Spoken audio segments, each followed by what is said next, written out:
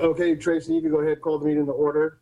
Hello, this is the meeting of June 11th of the Audit and Compliance Committee. Call to order. Thank you. Can I get a roll call, please? Trustee Jensen. Here. Trustee Banerjee. Here. Trustee Chiquin. Here. Trustee Peterson. Here. We have a quorum. Thank you. And I think our consent item is the first item. I'm trying to pull that up, but the minutes of the last meeting. Do I have a motion? Motion to approve the minutes of the last meeting. Second. All in favor? Aye. Thank you. And I actually don't have the agenda on my screen. If Mike, could you put the agenda up if you don't mind? It'll take me a minute to get it on here.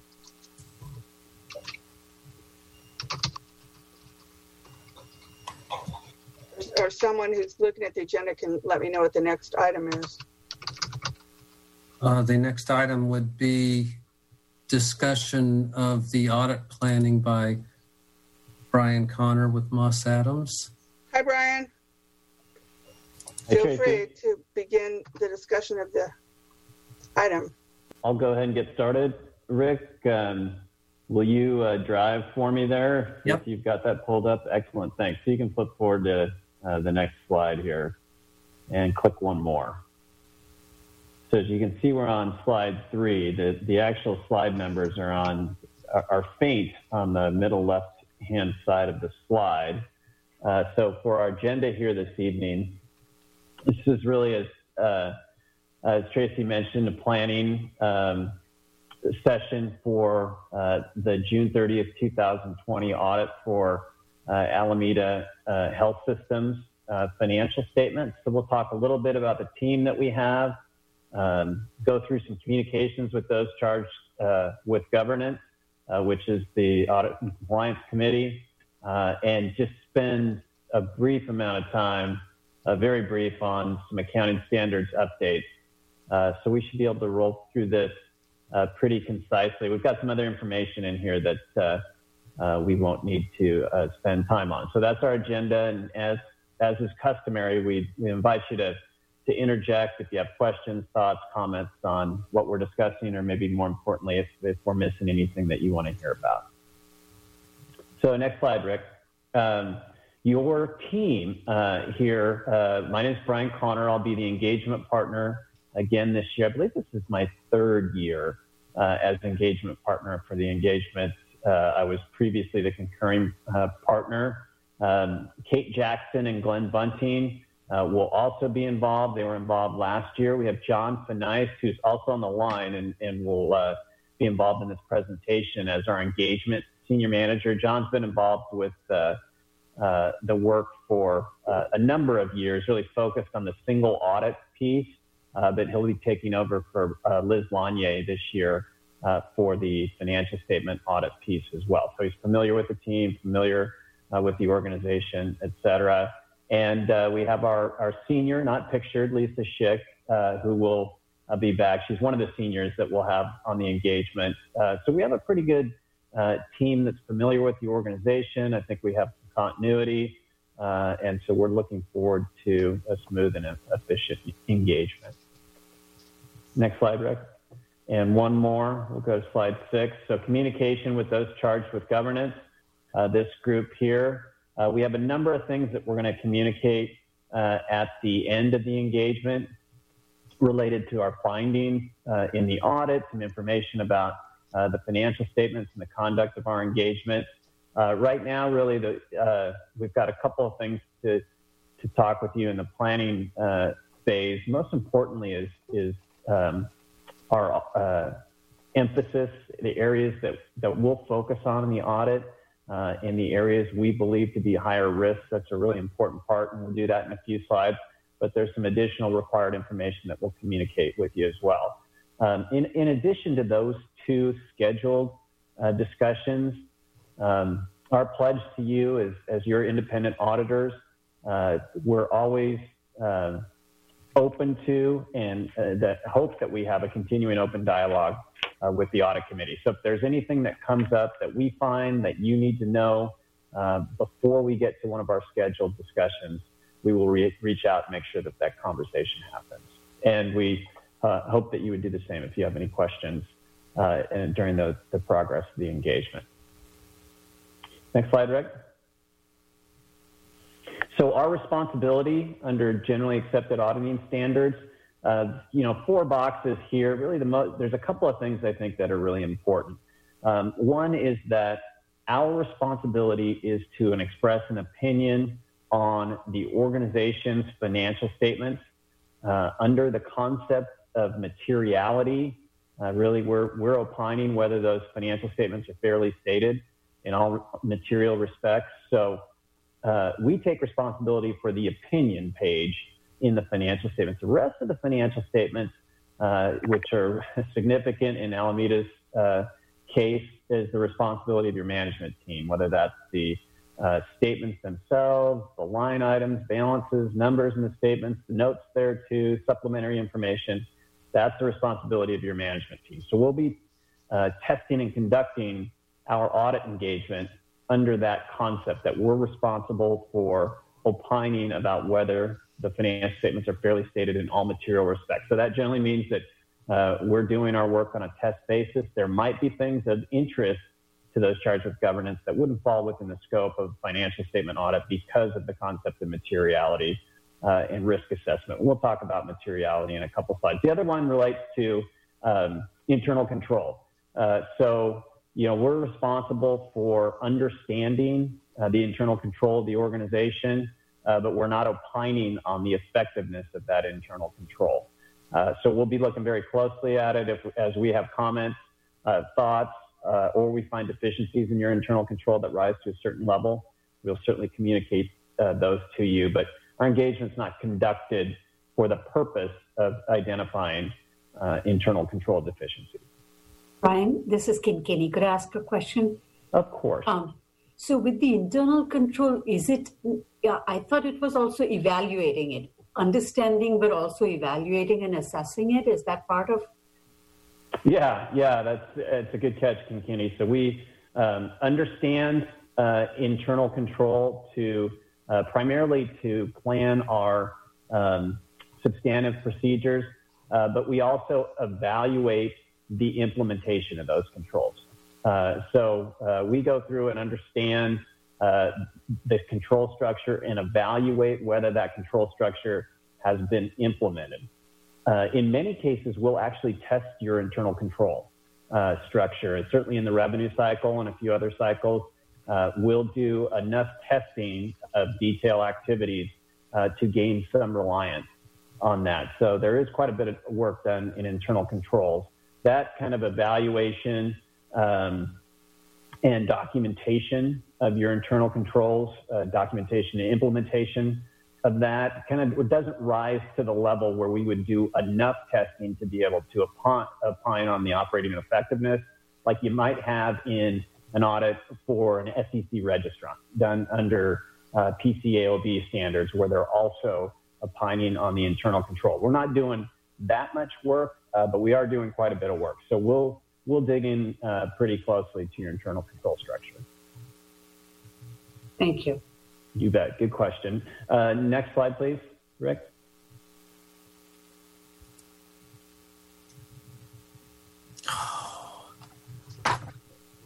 Technical difficulties, guys. I think you're going to get back in, though. Everybody look away. This is an internal control feature we're testing right now. My system just timed out and is trying to boot me. We could follow along on our own then? Yeah, would you like me to continue as that gets pulled up? So that was slide 7, where Rick's system timed out. The next slide in the deck, slide 8, is titled Audit Process. And it kind of shows a graphic of how we conduct the audit, the various buckets of evidence that we're looking for. We just talked about internal controls, the review of the information, as well as testing in certain cases. We also do analytical procedures. So we'll be looking at trends, comparisons, expectations, et cetera. These kind of procedures are often done with non-financial data. We'll test financial data in comparison to statistical kind of measures. And that's will get us appropriate audit evidence in many cases. And then, of course, there's the classic substantive procedures where we're confirming account balances, vouching to supporting documentation, looking at charges, medical records, invoices, et cetera. So kind of the three of those connect to form the basis for our opinion. And this is kind of shown linearly, but it is iterative. We'll go from substantive, and if we need to do more work, we might choose an analytic procedure. We may go back to controls, but those are the basic processes that we're working through. And the next slide is materiality. I had mentioned this before. We choose a number that we determine to be what a reasonable reader would believe to be material to the financial statements, what could impact their read of the financial statements. It's a qualitative assessment, but we do use certain quantitative factors to find a range, a percentage of total assets, for example, percentage of total revenue, those kinds of things. But we end up with a single number. And, of course, given the size of the organization, that number would be, reasonably high. So there, as I mentioned, there may be some things that would be of interest to you, but that would clearly not be material to the financial statement. So we take that materiality number, and for our scopes, for testing purposes, those scopes in terms of what falls into our samples, et cetera, is a small percentage of overall materiality. So we are doing quite a bit of work. And next slide is 10. It's titled Significant Audit Areas. And I'll turn it over to John to talk about those. It's really probably the most important part of our discussion here this evening. Hi, everyone. As Brian said, my name is John Fenice. I'm a senior manager in our healthcare audit assurance practice, and I'm going to run through these significant audit areas. We've identified these as the significant audit areas, but as Brian said, this is really the part where if you have additional questions or want to ask, should we be focusing on a different section, this is where I'm going to be looking for that input. I do have 2 slides here, so if you happen to ask a question about something that's not on this slide, it may be on our next slide, but please feel free to jump in at any time. This first one here, internal controls over financial reporting. Brian's already spent quite a bit of time talking about the procedures that we do on internal controls, getting an understanding of the internal controls of the organization for all areas, not just financial reporting. That includes the rev cycle, disbursements, payroll, debt, all those kinds of things that are involved in internal controls. We want to make sure that we update that understanding every year. It's incredibly important to our audit process that we understand those controls and that we spend time testing the implementation of those controls to a level to place some assurance on those controls to help reduce procedures and other areas of the audit. Valuation of net patient accounts receivable is an incredibly important area that we've identified. What we're going to focus on here is after we update our understanding of the accounts receivable valuation model that management maintains, we'll be looking to see if management's made change to that model, if they're being consistent with their application of the model. They tend to use a zero balance approach. They look at the claims that have fully adjudicated during the course of the year, and so we'll be looking to see if they're still using that model. We'll be looking back on last year's AR, accounts receivable, and the collections on that accounts receivable to see if management did a good job estimating the prior year accounts receivable, which gives us some good audit evidence that if they're maintaining the same model, that their accounts receivable should be, relatively estimatable this year. We do recognize that with the coronavirus and the changes in revenue, the revenue volumes and things like that, we're going to see a significant change in what accounts receivable may look like. And so I've been discussing that with Anne over the course of this week to begin that process. So we're not going to show up for final field work and do business as usual. We want to make sure that we've spent a good amount of time working with Ann and her team to really understand what's going on in accounts receivable this year, because we realize that it's not going to necessarily be status quo with the way things are right now. John, this is Tracy Jensen. Could you, and I know that Kimberly Miranda's on as well, and Rick can weigh in on this. I guess, well, my first question is, the significant audit areas have changed or are changing. And so I want to get to how that change is determined. And then with regard to the focus on accounts receivable, which I completely agree is a good focus, how are those standards and what are the objectives? How are those determined along with our CFO and with Rick? So I would say that the significant audit areas are, we take a holistic approach every year at looking at what we're going to determine to be a significant audit area.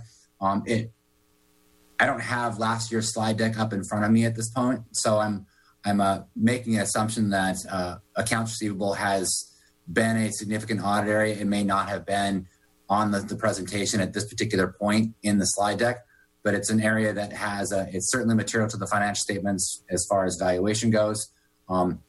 That's really where we're looking at what we're including as a significant audit area is the relative risk, whether that be risk to the organization or estimation risk or other types of risks that we want to spend some time on. You'll notice that the next one that I'm going to talk about, the accounts receivable due from third-party payers, it's got a substantial balance, and there's a lot of moving parts inside that line item on your financial statements. For example, it contains, Prime and IGT and, the QIP and the EPP.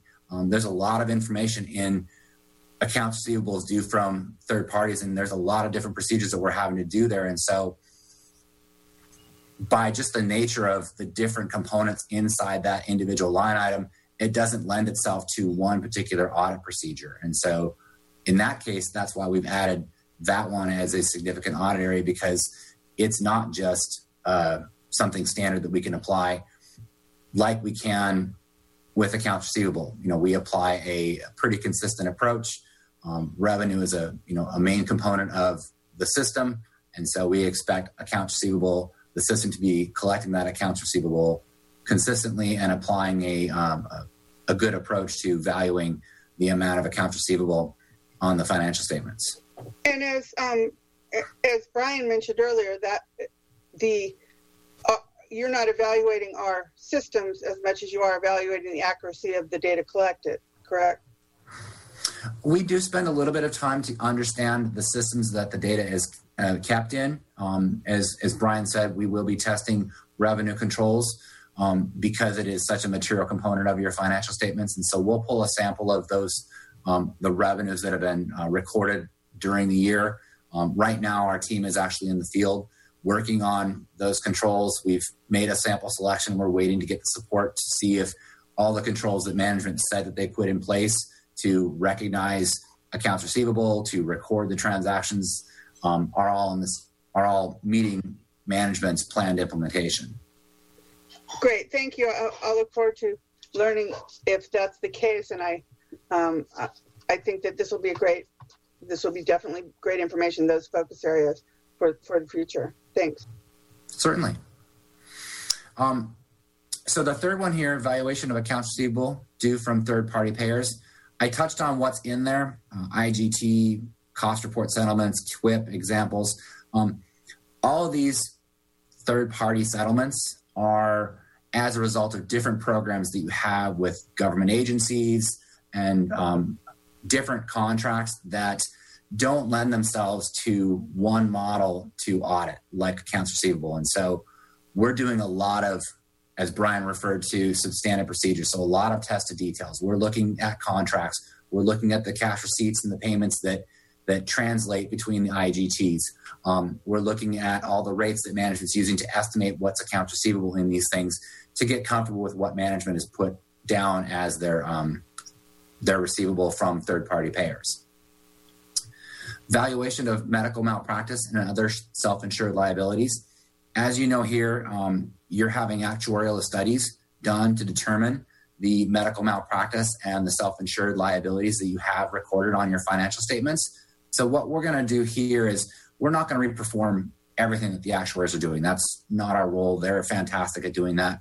But we'll make sure that all of the assumptions that they're using are being consistently applied throughout their actuarial report. We'll take a look at it. We'll have some discussions with the actuaries to see if they recognize any bias that didn't show up in their reports. And then lastly, we'll make sure that all of their reports reconcile with the disclosures that management reports in the financial statements to make sure that they've accurately recorded the amounts that the actuaries were recommending be recognized as medical malpractice or other self-insured liabilities. And the last one on this slide is recognition of net patient service revenue. As I mentioned earlier with accounts receivable and also with internal controls, we are going to be testing the internal controls and the implementation of those controls for net patient service revenue so that we can place a little bit of reliance on that. Net patient service revenue lends itself to basically a two-pronged approach. We'll be doing a lot of analytical procedures here, looking at patient volume reports, reconciling those back to the systems, reviewing those reports being run so that we can get some comfort over the completeness of those reports, applying them against comparable periods, trends from the last couple of years. And then we'll also be doing cutoff procedures to make sure that management has recognized revenue in the appropriate period and we don't have revenue in fiscal year 2020 that should be in 2021. Any questions about the 5 that I've discussed on this slide? Can we roll forward to 11? Great, thank you. So this first one here, compliance with intergovernmental and direct grant supplemental payment programs. We've already touched on that from the standpoint of the accounts receivable from third-party payers. Maybe I put this one right below that or combine the two, but what we're referring to here is to make sure that all the components of the contracts are being recognized, and I've already kind of talked about that, so I'm going to keep moving if that's okay with you. Valuation of pension and other post-retirement benefits and liabilities. So again, here you're having actuaries perform procedures to determine the valuation of the pension liabilities and the other post-retirement benefit liabilities. And again, like the medical claims liabilities and the other self-insured liabilities, we'll be performing similar procedures on these pension liabilities, reviewing the projections, the assumptions that the actuaries are using, making sure that they're consistently being applied and being represented in the actuary's report, and then tying out the actuary's report to the audited financial statement disclosures as it relates to these areas in your statements. The third one on this slide, compliance with grants and contracts subject to the uniform guidance. So as Brian mentioned, the last couple of years, I've been involved in the single audit portion of this audit, and Liz has been managing the financial statement audit. So I'm transitioning to participate in the whole audit. This particular area with uniform guidance, as you're aware, management produces a schedule of expenditures of federal awards, and we then perform procedures or single audit procedures on those awards. We'll be looking into the controls being managed over those single audits, and we'll be selecting the single audits for testing based on some different risk profiles, kind of like what we're doing here with the significant audit areas. Some of your programs have a requirement. They've got to be audited every year and determined to be a major program. Some programs aren't determined to be a major program, but are brand new. You may be aware that there's a lot of federal government coming out right now, and some of those programs are brand new. And so we're expecting that those programs will likely end up being a single audit component of your schedule of expenditures of federal awards. And so we'll have to evaluate if those programs have to be determined to be a major program or can be a minor program and rotated like some of the other minor programs that you have. John, are you talking about the funding that we're receiving through the COVID-19 emergency grants, the federal grants? Yes, I was. Some of those fundings will have a single audit component tied to them. And you won't know, this could be part of your audit, but you won't know which programs you'll be looking at until the federal guidelines are released. The federal guidelines are starting to get released right now. We're aware that the Medicare Advance is not likely going to end up with a component of single audit, and the payroll loan will not end up being a single audit. It'll be classified as a loan. Brian, there was one that does have a single audit component. It's likely that the provider relief funds that you're getting from the Department of Health and Human Services will be, Tracy, as you noted, we're still waiting to find out for sure. Certainly FEMA funding that you have access to, if that's the case, that does qualify. So it will likely be the provider relief fund and any FEMA funding if applicable. Thank you. The last two that I have here, we've left on here simply because we wanted to make sure that we draw attention to the fact that there are component units inside of the Alameda Health System. The foundation is a discretely presented unit, and then you have the Alameda Health Partners, which is a blended unit that's consolidated with the health system. The last one here requires supplementary information. We put this one on here because it is required by the Government Accounting Standards Board to have limited procedures put onto it. And so we've added it here to draw a little bit of distinction from Brian's earlier slide where he talked about our opinion. And in our opinion, there is a section for required supplementary information. And while we do limited procedures on the sections that are considered to be required supplementary information, those are the sections that are the management's discussion and analysis, the supplementary pension, and post-employment benefit information, as well as the schedule of proportionate share and net OPEB liabilities. All three of these, per Government Accounting Standards Board, are required supplementary information. The procedures that we do on these, we tie them out to the basic financial statements. We inquire with management about the consistency of the preparation of these schedules, but we don't express an opinion on these schedules. And so we put it on this section here to make sure that there's a distinction drawn for what we are going to be opining on and what we don't opine on. Any questions about significant audit areas? Okay, great. Next slide.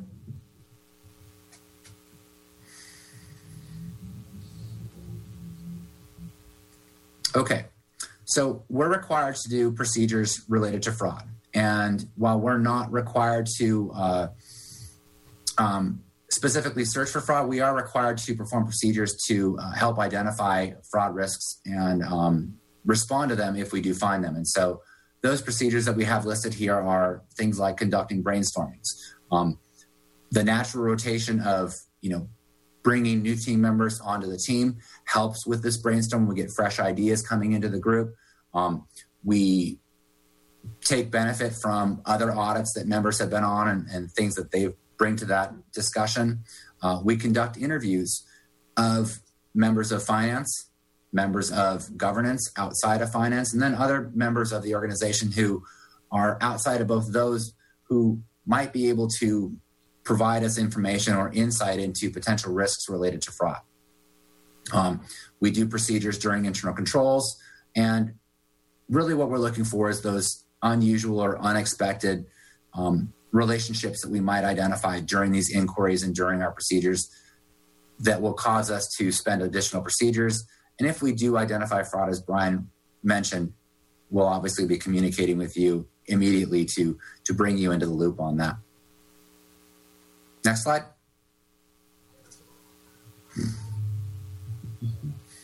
So we have here just a simple list, if you will, of what we're planning on delivering. The audit report for the consolidated financial statements of Alameda Health System, Public Hospital Authority, with the required supplementary information for the year ended June 30th, 2020. I've got parenthetically short form because we do a long form, which adds on the schedule of expenditures of federal awards and all of the related reports that go into that. Similarly, there's a third report where we just issue the schedule of expenditures of federal awards and all those related reports tied to that in a separate standalone report that is split off from the long form and the short form. So in theory, you could take the short form and this third report and bolt them together and come up with the long form. The fourth bullet here is as Brian mentioned, we'll be coming back at the end of the audit and delivering a report to those charged with governance, communicating all those bullet points that Brian had listed out earlier in the slide deck. And then lastly, a report to management and the audit committee communicating internal control related matters identified during the audit. Are those first two reports the reports that are required to be submitted for federal and state funding? So the long form is required to be submitted to the Federal Audit Clearinghouse. It contains both your financial statements as well as the schedule of federal awards and the reports that go with that, the report to uniform guidance and the report on internal controls. That's why that long form is produced, is to be able to submit that to the Federal Audit Clearinghouse. And then you often use the short form for other stakeholders, whether that's CMS in conjunction with a cost report if they're looking for financial statements, or debt holders, COP holders that might require a financial statement. And I guess, how does the audit of Alameda Health System, is there any ties to the county's audit or the county's auditor? Yeah, the public agency? Yeah, so these financial statements or the numbers there too will be incorporated into the county's CAFR. So we work with the county's auditors to provide information that they may need, and then there's oftentimes at the end of this engagement a reconciliation process between what the health system has and what the county has. But these numbers will be part and parcel for the enterprise fund of Alameda Health System within the county's CAFR. Thank you. And these will also include Alameda Health System, Alameda Health Partners, and the Alameda Health System Foundation, right? All three entities? That is correct. The consolidated financial statements will include all three. Okay. Thank you. Next slide. We wanted to bring your attention the other things that we're doing related to the audit for Alameda Health System. We do assist management in drafting the consolidated statements. Management does prepare the statements and the management's discussion and analysis. They prepare the footnotes, but we're helping them to fine-tune those footnotes. If there's new pronouncements that are coming out that management would like some information and support on, we're helping them do that. But we wanted to bring your attention that we are participating in that effort to draft the consolidated financial statements and the footnotes. We also assist management in the preparation of the auditee section of the data collection form that's filed with the Federal Audit Clearinghouse. So there's a long form that gets filled out that includes all the schedule of expenditures of federal awards, and all of the audit reports are summarized in this data collection form, and we're assisting management in the preparation of that. Management still has to certify that everything on there is correct, as well as the auditors do. And then lastly, state and federal tax returns. And those are tax returns for the foundation. This next slide here is our timeline, our planned timeline. We have had several discussions already with management, primarily Ann, as we've been planning for the audit. We're in the week of June 8th currently, and we are conducting interim audit procedures, which includes updating our understanding of internal controls and testing for the implementation of those controls. This next bullet is today. The week of August 10th, we split up the procedures for the audit, and we've done this a couple of years in a row, and it's been very, very effective. We spend a lot of time the week of August 10th working on the supplemental revenue streams and also begin planning the single audit procedures. We found that's been very effective to carve out that particular week prior to actual field work and really focus on those supplemental revenue streams and pretty much get them, for the most part, substantially complete before we come back the week of September 21st and begin the actual final field work we'll be digging in, doing all those analytical procedures and substantive procedures that Brian showcased a few slides earlier. We're expecting that by the end of November, we'll be discussing the consolidated financial statement drafts with management, which will then be presented to the audit committee for approval sometime in early November, which is consistent with prior years. Brian, back to you, sir. Thanks, John. We're just wrapping up here for the audit committee. Thanks, John. That was a good presentation. I did have a couple of questions. Yes, please. And were you going to continue with this or move on to some of your other services? No, we're going to talk the rest of the presentation, just a quick discussion of COVID-19 and how that might impact what we're doing, and then some additional audit standards or accounting standards that we'll talk about that are upcoming for the organization. But continue, if you have questions, I think now is a good time to ask them. Oh, thank you. And I read this over the weekend, but yes, some of my questions were given the constraints that we have right now about timelines, about the kind of, sufficient audit evidence and all of that. So I'll hold till you finish. Sounds good. And we'll just wrap up here very shortly. So in relation to the pandemic and how that might impact the audit, as we talked about, there's the relief and stimulus activity that the health system is going to be part of. That is going to be part and parcel with our testing, both from a single audit perspective, as well as from a financial statement perspective, revenue recognition, et cetera. So we'll be looking closely at that. Those are big dollars. And so that will be woven into our procedures in the current year. Additionally, it's been, as I'm sure everybody can attest to it, an extraordinary year. So a lot of things that we've talked about. It was a great question that somebody asked earlier was, hey, do these, do you have new areas of emphasis, or are these similar? And a lot of the areas of emphasis are similar to what we've seen in the past. We're really looking at audit risk, and what determines audit risk is oftentimes could be the size of a balance. It could be the nature of the estimates and the sensitivity of those involved in the balance. So a lot of times those areas don't change, but certainly what we'll be doing in those areas in the current year, particularly related to the pandemic, will change. As John mentioned, there could be AR model changes. We've got the new programs that we mentioned. There might be things in supply chain, distribution, payroll that and personnel that have changed because of the changing environment. So we'll be looking very closely at that. All of that will be built into the procedures as we kind of divide the audit based on different sections of the financial statement and assess risk there. We are considering how changes may be necessary due to the pandemic. And then next slide real quick. I think we're into the accounting update, and I will do this very quickly. You have 3 significant standards out there that are going to impact the organization. Because of the pandemic, GASB has moved the implementation of these standards back, so we won't have any that are being implemented in the current year.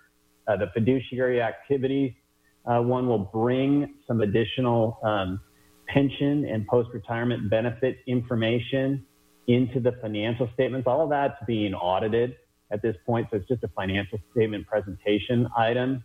The next slide, on slide 19, is leases. The lease standard, I think, will be significant, but that's been pushed off a couple of years now, and that will bring all leases onto your balance sheet. So what you consider to be operating leases, basically kind of rental agreements, now, in a couple of years, those will be treated as full leases, where you'll have an asset and a liability recognizing the obligation and the right of ownership, really, that you have for those leased assets.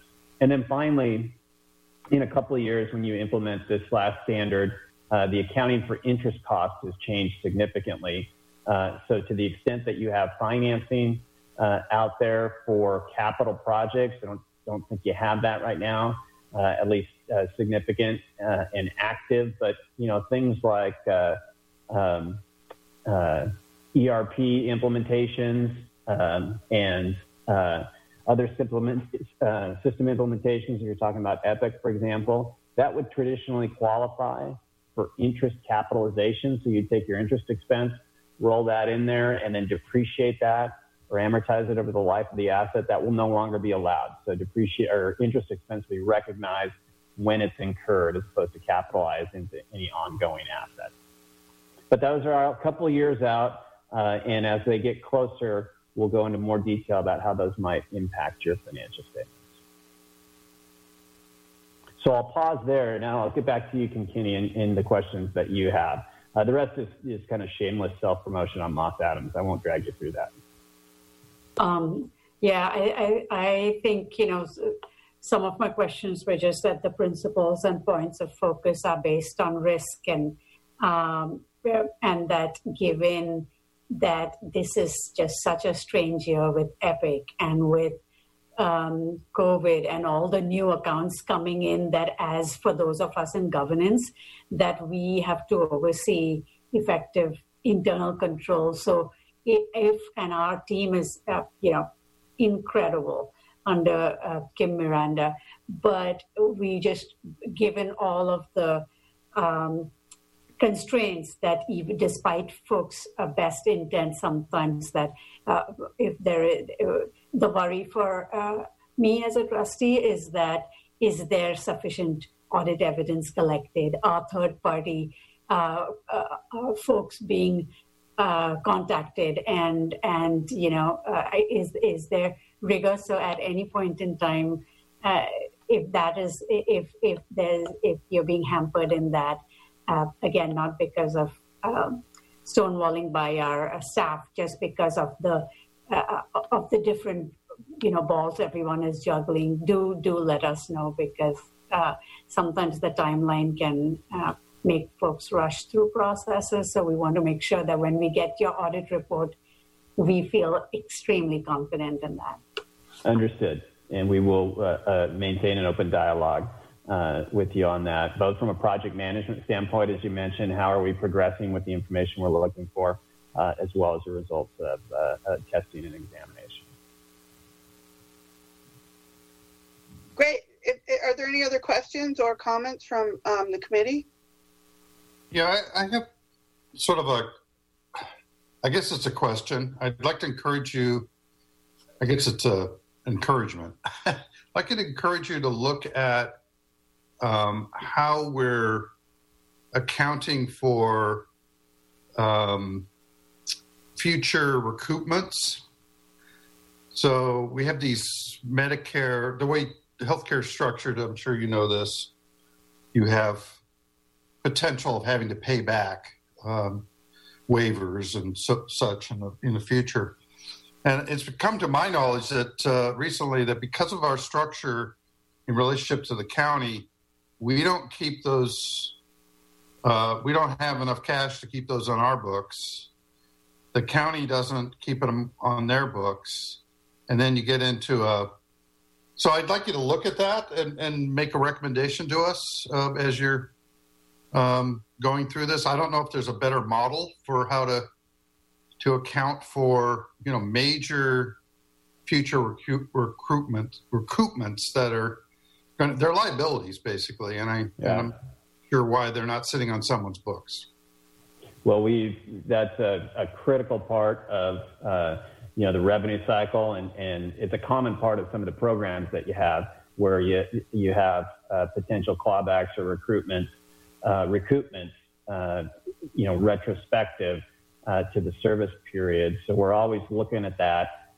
You do have a ton of those on your records, but we will dig in closely. The key with those is not necessarily, one is, have you recorded what you have appropriately? Right. But we're also looking at completeness. Have you completely recognized all the obligations that you have? And that's really one of the major audit risks when you're talking about a balance like that. So we will look closely at that and make a note. I can see John making notes here to come back to you at our closing meeting and describe what you have, what the appropriate treatment is, and what we did to test that. Okay, great. Thank you. Thank you, Louis. That was a good comment. Yeah, can I just append it just a little bit, Brian, just to make sure that there's a alignment there, though. I think that what Trustee Sequin is saying is where you be looking at completeness and whether we've recorded the right amount in the right years and things like that in terms of the money we received and the outstanding liability. The issue is if we have a balance sheet that has that liability, but we don't have any sort of reserve to account for that liability and when it comes, when it may or may not come due, that's where the disconnect is. And I don't know if your audit will speak to that in the way that he's asking. So I'm wondering if you could kind of clarify that a bit more, just to speak to what your understanding of that would be for us. Could I Delvecchio, make a comment here before you go there? Is actually it is addressed. It was addressed in the last audit as part of footnote number 8. But the issue is that just talked about our net negative balance and that we had what our balance was at June 30th with the county, and then in footnote number 5 where it has due to and from parties, it actually shows the detail of what our long-term liabilities are, but it doesn't. They really don't wrap together, and we find that when we have our discussions with the county, it becomes convoluted, and I think if you speak with management, when you go through the process, when you're speaking with Kim, she can take you through kind of the current challenges we have with our net negative balance. What we're finding is we have a lot of audit settlements and so forth that are due in the coming year. And under our current arrangement with the county, we don't have a capacity to pay those when they come due. And it's something that, and it obviously changes over time as our cash flow gets better or something gets pushed out. It kind of changes when we need to work with the auditor on it. But it's real obvious to us that we're going to have a point in the near future where we're going to be over the maximum cash balance that's available to us. And Moss Adams should probably be aware of this because they audited us last year. Yeah. And this isn't a new situation. It's just Right.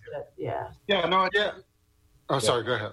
So I was just going to say, if there could be a little bit more discussion in footnote 8 about the fact that we're getting close to our balance, and actually have you sit down with Kim and Delvecchio, and they could give you a sense of where it's going. And what we're trying to do is bring to the reader's attention that it's something that needs to be addressed in the near future. Yeah. Sure. Well, half of my question is there a better way of doing it? I think that's a good practical suggestion, but is there even farther than that? We have to account for our pensions now, or our obligations in the future regarding our pension programs.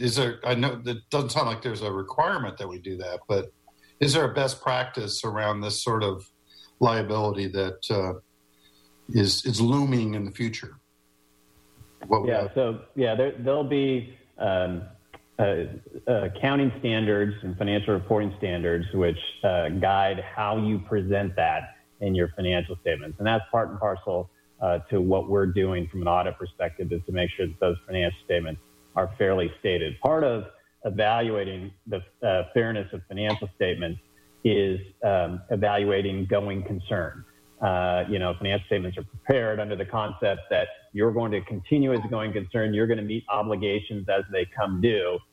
So we'll be looking at that as well. And if there's substantial doubt about that, that kind of feeds into some additional reporting requirements. So that will be covered in our financial statement audit, and we'll be able to discuss that with you. We could share suggestions of if there's more than one right answer, what you've selected to do from a presentation standpoint, and what the option might be. We can cover that as well. Unfortunately, what's out of scope is the strategy, et cetera, for how you develop the revenues and the funds to pay for the obligations that you have and the challenges. All that for us. I wish that was part of what we gave you in the report was the silver bullet for that. But the presentation of the audit will cover those kinds of things, Louis and Ross, that you guys talked about. Yeah, that's what I was going to say. I think, thank you for that. I think the scope would be to basically point out that it's there, but beyond that, to say, what do you do about it, and how do you address the fact that you don't have reserves or you don't have a, really strong balance sheet is really more. I mean, they can just reflect what your balance sheet is. What you're going to do about it is really more your business for the most part. So thank you for clarifying that, because I think all the trustees are very much acutely aware of it and sensitive to it as we are, and I just want to make sure that we're clear on what we can expect as a product of the work effort. Understood. Thanks. Well, if so that concludes our prepared remarks. If I'll ask if there are any other questions related to what we talked about. Maybe more importantly, if we didn't address something that you wanted to hear about. Not from me. Great. Thank you for the presentation. Yeah, I appreciate your time this evening. We're looking forward to the engagement and communicating with you about the engagement. Rick, I don't know if you have any other items on the agenda. I'll just turn it back over to you. Okay, I do. Thank you. Yeah, we wish you a good evening, and we'll talk soon. Okay, thanks. Thank you. Bye-bye now.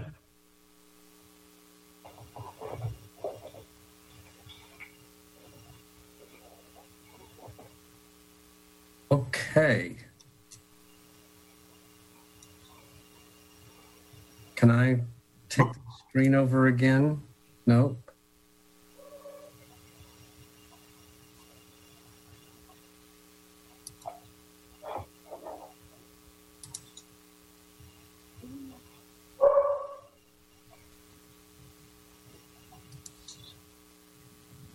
Okay. Can you see my screen? Yep. Yes. Okay. I'm almost done here. So I'm going to talk about the audits that I've finished this year or since the last meeting, and then talk about some of the other reports and wrap things up. So we've talked about 340B audits before. We were doing monthly audits because we had some significant issues with our 340B claims. We got it worked down to a 0% error rate in the Saurian environment, and then we implemented Epic. And now you've got multiple areas involved in doing 340B processing. And so there's more ways that things can go wrong. So we did the Medi-Cal audit. And as you can see here, when we did the audit in January, we had a 5% error rate. When we did it in April, we had a 0.87% error rate. So it's going in the right direction, but not perfect yet. And the reason that why we're continuing to do these audits is because we're looking at everything that's been processed. It's a 100% audit. We look at every item that's gone out that's a 340B drug, see if it was processed correctly, then notify the revenue cycle people if it's not, so that we can fix it going forward and reprocess things for the ones that we messed up on. Okay, so that's going in the right direction. We split out freestanding ambulatory claims because that's a whole different area that's doing the processing and maintaining the CDM files so that we get correct processing. And when we looked at them by themselves, we had a 16.42% error rate. Now, that's not that bad because they have limited number of 340B drugs, but it's way too high. We need to get those things fixed. We want everyone to be doing it properly. So, Rick, I don't want to take us down a rabbit hole, but how does it not have the UD? Is it because a different quantity of drug comes on and they don't catch it, or what happens to? They process it differently. It's a whole team. So the problem is pharmacy determines what's 340B. They notify Revenue Integrity, who puts it in the CDM. They notify Epic Willow, who puts it in the Willow in the Epic system for your acute setting. But then you have to notify ambulatory. They have their own pharmacy people and their own process for determining what their CDM shows, and they don't do as good a job. So there's a 340B oversight committee, right? Yes. So those kinds of like process things haven't been still hashed out? We talk about these audit results at every meeting.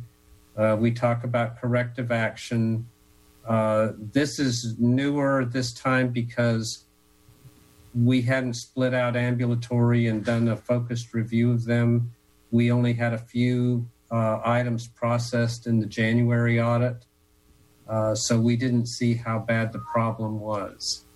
Now we've gone back and worked with that team to make sure we get the modifiers put in place and establish a better process for keeping the system updated. Okay. So we also did the audit of Medicare 340B because they have different rules on how they process, what's considered 340B for Medicare and how they want a JG modifier instead of a UD. And, again, we've done very well on this. The January audit, we had a 0.3% error rate. In April, we had 0%. So we were like, yes, this is good. We always like to see it that way. Rick, this is Tracy. Yes. How bad has it? Not bad, but what has been the someone can comment in the last, say, 3 years, what's been the highest error rate for 340B? 100%. With the UD. In 2018. Wow. That was the error rate. So every claim you looked at was incorrect? We had some issues. They made a change in this Sorian system, and they changed the mapping of the modifiers. And so while we had a UD modifier on every drug, it wasn't being picked up on the bill because of the change in the system. And so every claim that went out incorrectly. I think, I said this during the board retreat too, and sometimes I just wonder, like I've been on the audit committee now for 4 years, is that sometimes folks feel that it's the auditor's job to come in and fix or even determine or discern where things are going wrong, or it's the chief quality team's job to come and see where equipment is not being cleaned or sterilized or washed. And it is not your job, and it is not their job. It is the job of the people who handle the department to make sure that, hey, let's audit ourselves and catch this mistake, whether it's, in that. So because you're a 3-member team or a 4-member team and you're going over the facilities and ambulatory, the onus should be on the folks who are doing this work to be self-auditing, to be doing all of that. So when you guys swoop in, you see everything is working right, or you catch something here and there which is out of the ordinary. But on a regular basis to kind of, I hope but it almost seems like people fall back and say, hey, this job is the auditor's job to come in and see what we do. I'm trying to get out of that. I've been trying to get pharmacy more involved and get the operations people more involved in this so that they do some policing of themselves. But I still want to provide some oversight to make sure that they're not missing something. Of course. It's actually a very complicated process, and you have to be very knowledgeable to really do the audit from end to end. Yes, so Rick, I would love if you could speak to that. Is it your impression that people aren't in the operating realm, aren't actually reviewing these things themselves and just waiting for you to come and check it? I think that people are reviewing their piece, but then once it leaves their area, it's somebody else's responsibility. So, for instance, the CDM people, correct, they knew they had the modifier in place. They didn't worry about it because it's always billed correctly before, but now all of a sudden IT made a change and they weren't picking it up anymore. And unless somebody looks at the bill going out the door and say, wait a minute, that one's supposed to have a modifier, you don't know. And then we saw that and then we went, that's weird. And then we looked at another and we're like, oh my gosh. Then we had to get a work group together and say, what's going on here? And then we realized that the system changed the mapping. Right. Sorry, Delvecchia. Sorry, I just want to say I want to make sure that Trustee Banerjee knows that, like, whether it's in audit or in quality, that mentality and that mindset is permeating in the organization. There are systemic things that don't lend themselves to that being a routine practice to look end to end for certain parts of the operations. Right. So that these sorts of systems are that Rick and others have are sort of designed to do just that, to come in and occasionally do the sort of end-to-end check to see if something in some subset where people are checking and seeing if they're doing something right may look right from that lens, but doing it across the board is not routinely a part of what they would do. And so this sort of helps with that. It is not the all end all of it, but it's sort of a natural part of the process, combined with the fact that we do need people to make sure that there's auditing of their own workflows and the ability to say that work is happening in a reliable way. It doesn't obviate the need to continue to grow. These processes help to facilitate that. Right. So, Building that internal muscle is what I've been saying. That. Yeah, I think, and your point is well taken. I want to make sure we're communicating that we are doing that and we're still working to improve that. Yep. So the oversight committee, do they have work plans where people are accountable for developing these procedures and writing them and abiding by them before you audit? I don't think so. I think it's more of we have a set of procedures that each area follows to audit certain aspects of the processing and report out at the work group. And then if they have errors, then there's follow-up by the director of pharmacy to make sure that they get these processing issues fixed. Okay. It just occurs to me that we talk about 340B because it's such a big penalty if we don't bill for it, and such a strong revenue stream if we get it right. But what about other qualifiers on bills and invoices? I mean, what are we? If this big one is being just now addressed, what else is being missed? What else could we be doing? I'm thinking just right now of COVID-19 funding. There's lots of pots of money through the county, the state sending money to the county that may be coming to AHS. There's money from the federal government. Isn't there requirements to effectively account for whatever services are being provided for COVID-19 in all ways? And so, just to ensure that, Rick, that you and your staff don't have to look back in a month or two every time some invoice gets sent to the state or federal or local government for funding. Yeah, so actually, Kim has a work group that's addressing a lot of those issues and accounting for the different expenses relating to COVID. And I've been involved in the billing for the telehealth claims to make sure that we were processing those correctly, and then talking with what we're going to do post-COVID for telehealth, and trying to make sure that we have the appropriate actions set up, and so that when they announce that shelter in place is no longer needed, that what do we do from a telehealth standpoint? Do we have providers credentialed and privileged to do telehealth? Have we worked with the payers to make sure we know who's going to pay those claims? Because I don't want to do a bunch of telehealth claims if we're not going to get paid for them. Or at least I don't want the organization. I'm not doing any of those. Thank you. No, that answers my question. Okay.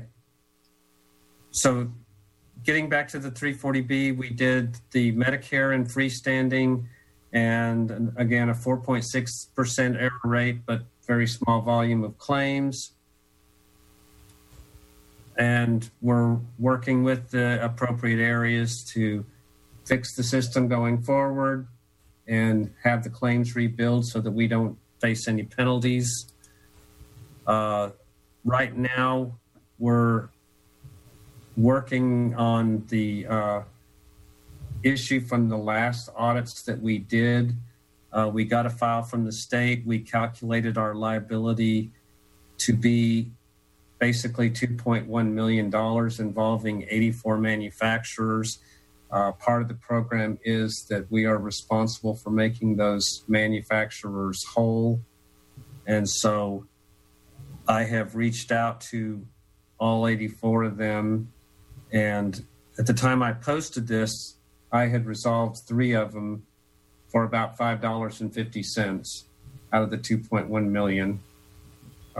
All the big hitters approached me immediately, but now I'm up to, I'm negotiating with 19, and it's about $400,000 out of the 2.1. And I'm trying to get them to let us buy at whack going forward until we get this issue taken care of, or some other way of resolving it versus paying them money. But most of them want the money so far. But I figure this is going to go on for the next 6 months before we get anything really resolved on it. Okay, so that was all the audits. I wanted to point out this about compliance. So I've got the compliance dashboard, and 87 new cases this quarter. So that's almost 1 a day. It's continuing to increase. And even though I had a record 93 closed during the period, it barely made a dent in the overall outstanding issues that we have. The 133, but only 2 of those were reportable issues to the government. We had 2 privacy cases that we had to report, but we're kind of running neck and neck between privacy and HR cases. And of course, HR ones, I defer to HR to do the investigation. And those are, anything from retaliation, hostile work environment, or Johnny looked at me funny. And it's like, how do you deal with that? So some duplication in reporting, but probably no more than 10%. Sometimes people report once a week, hoping that if they report often enough, we're really going to do something. Unfortunately, if it's short of termination, they usually won't find out what we did as a result, because you're not going to air that dirty laundry. You take action, and it might be a behavior thing. It might be a change in workflow, but a lot of times the person that does the reporting doesn't see it. Okay, so this is the 3-year graph showing the case trend, and it's pretty steadily increasing, both in reports and outstanding issues. It's just some of them are taking longer. Some cases you can close in a day. Some cases are going to take weeks. Just depends on what the issue is. Okay, and as far as other reports are concerned, Can I have a question. So, Delicate, some of these things like with AIM or OK using the facilities, or like some things with their contracting, are some of these, because I remember these things coming up like a year and a half ago too. So when, as we are signing our contract with OK and kind of integrating or whatever's happening, like do some of these audit issues like that the violations and things come up in the negotiation, contract negotiations, and are there riders or provisions put into the contract that they don't repeat these things? So I think it varies, but to be clear with OCare, there's been a lot of work to resolve outstanding issues with them because, there's no new contract. The contract with OCare is ending at the end of June. It's moving into AHP. And with the others, I don't know if there's riders per se to have to speak to. I think it varies by entity, but my guess would be that as the issues are being resolved and they are corrected in the moment because they are violations of the contract, and so bringing them up in the contract wouldn't. There's already the provisions in the contract that any breaches can get resolved in this way. So I don't know that we would view it as like something that we needed to specifically address in the contract if we were able, unless it was something that we were unable to address and we needed to create the provision for us to be able to address it going forward. But I think in general, it'd be understood that we have mechanisms in the contract already that allow us to deal with issues as they arise. Okay, thank you. Sure. Okay. So as far as my audit plan, it's pretty much on time. I've got several audits in process that will be wrapped up in the next month. I did lose an internal audit position this year. The person retired in November, and we kind of stalled because of the holidays on recruiting, and then COVID-19 came and we didn't want to hire somebody by Zoom. So we're expecting as soon as we get back to the office to start recruiting for that position. And we acquired the person that coordinates the IRB, which is our institutional review board, because there's a lot of compliance components there.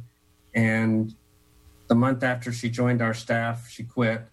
And so we had to hire a new person to replace her. And so we've gone through some growing pains on that, but things are pretty much on time. Follow-up issues have gone down from 21 to 11 open issues. There's a few that are relating to HIPAA walkthrough assessments I have not followed up on because I didn't want to be wandering around the clinical areas during the middle of the pandemic. But they will be followed shortly. And that was my written report. The other thing, we've talked about the risk assessment before.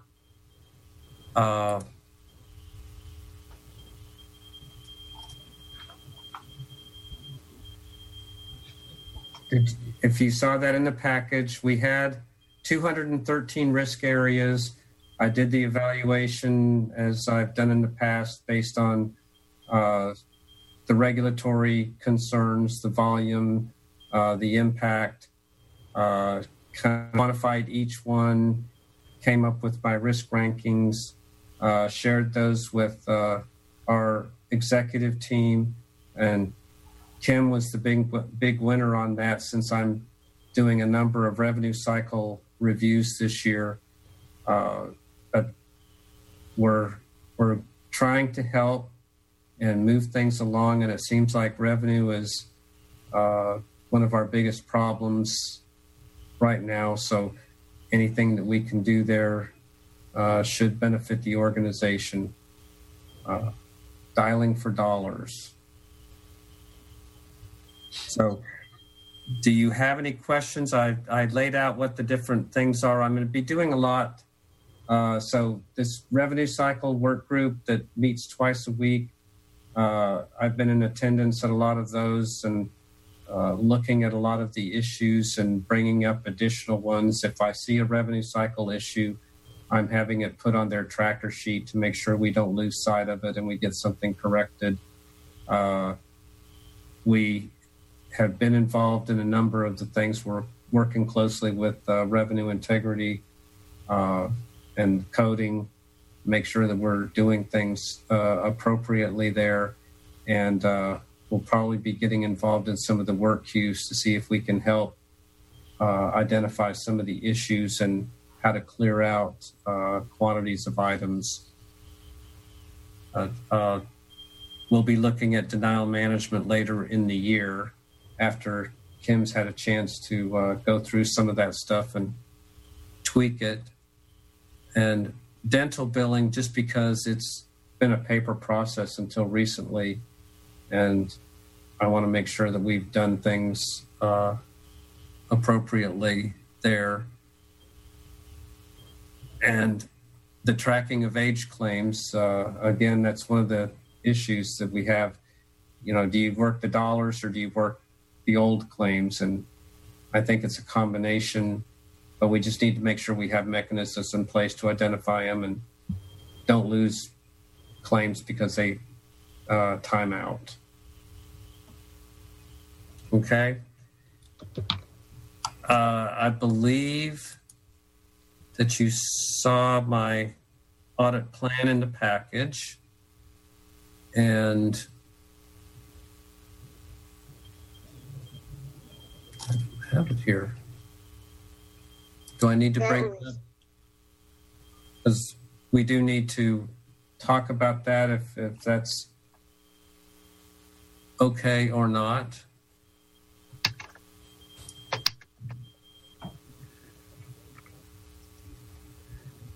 Rick, that was that Excel chart, the internal audit and compliance schedule, risk assessment?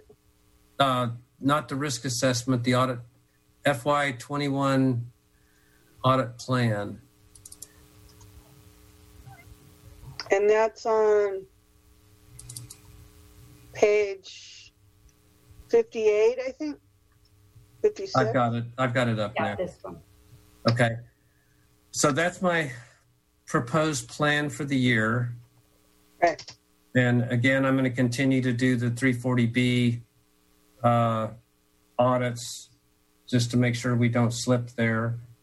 And we did have some discussion, Del Vecchio, that it was going away in January, but not fee for service. That's only for managed care is going away. So we need to continue doing that. It just will be lesser. So any questions about the plan? Just one from me. On the charge reconciliation, I know there's lots and lots of departments.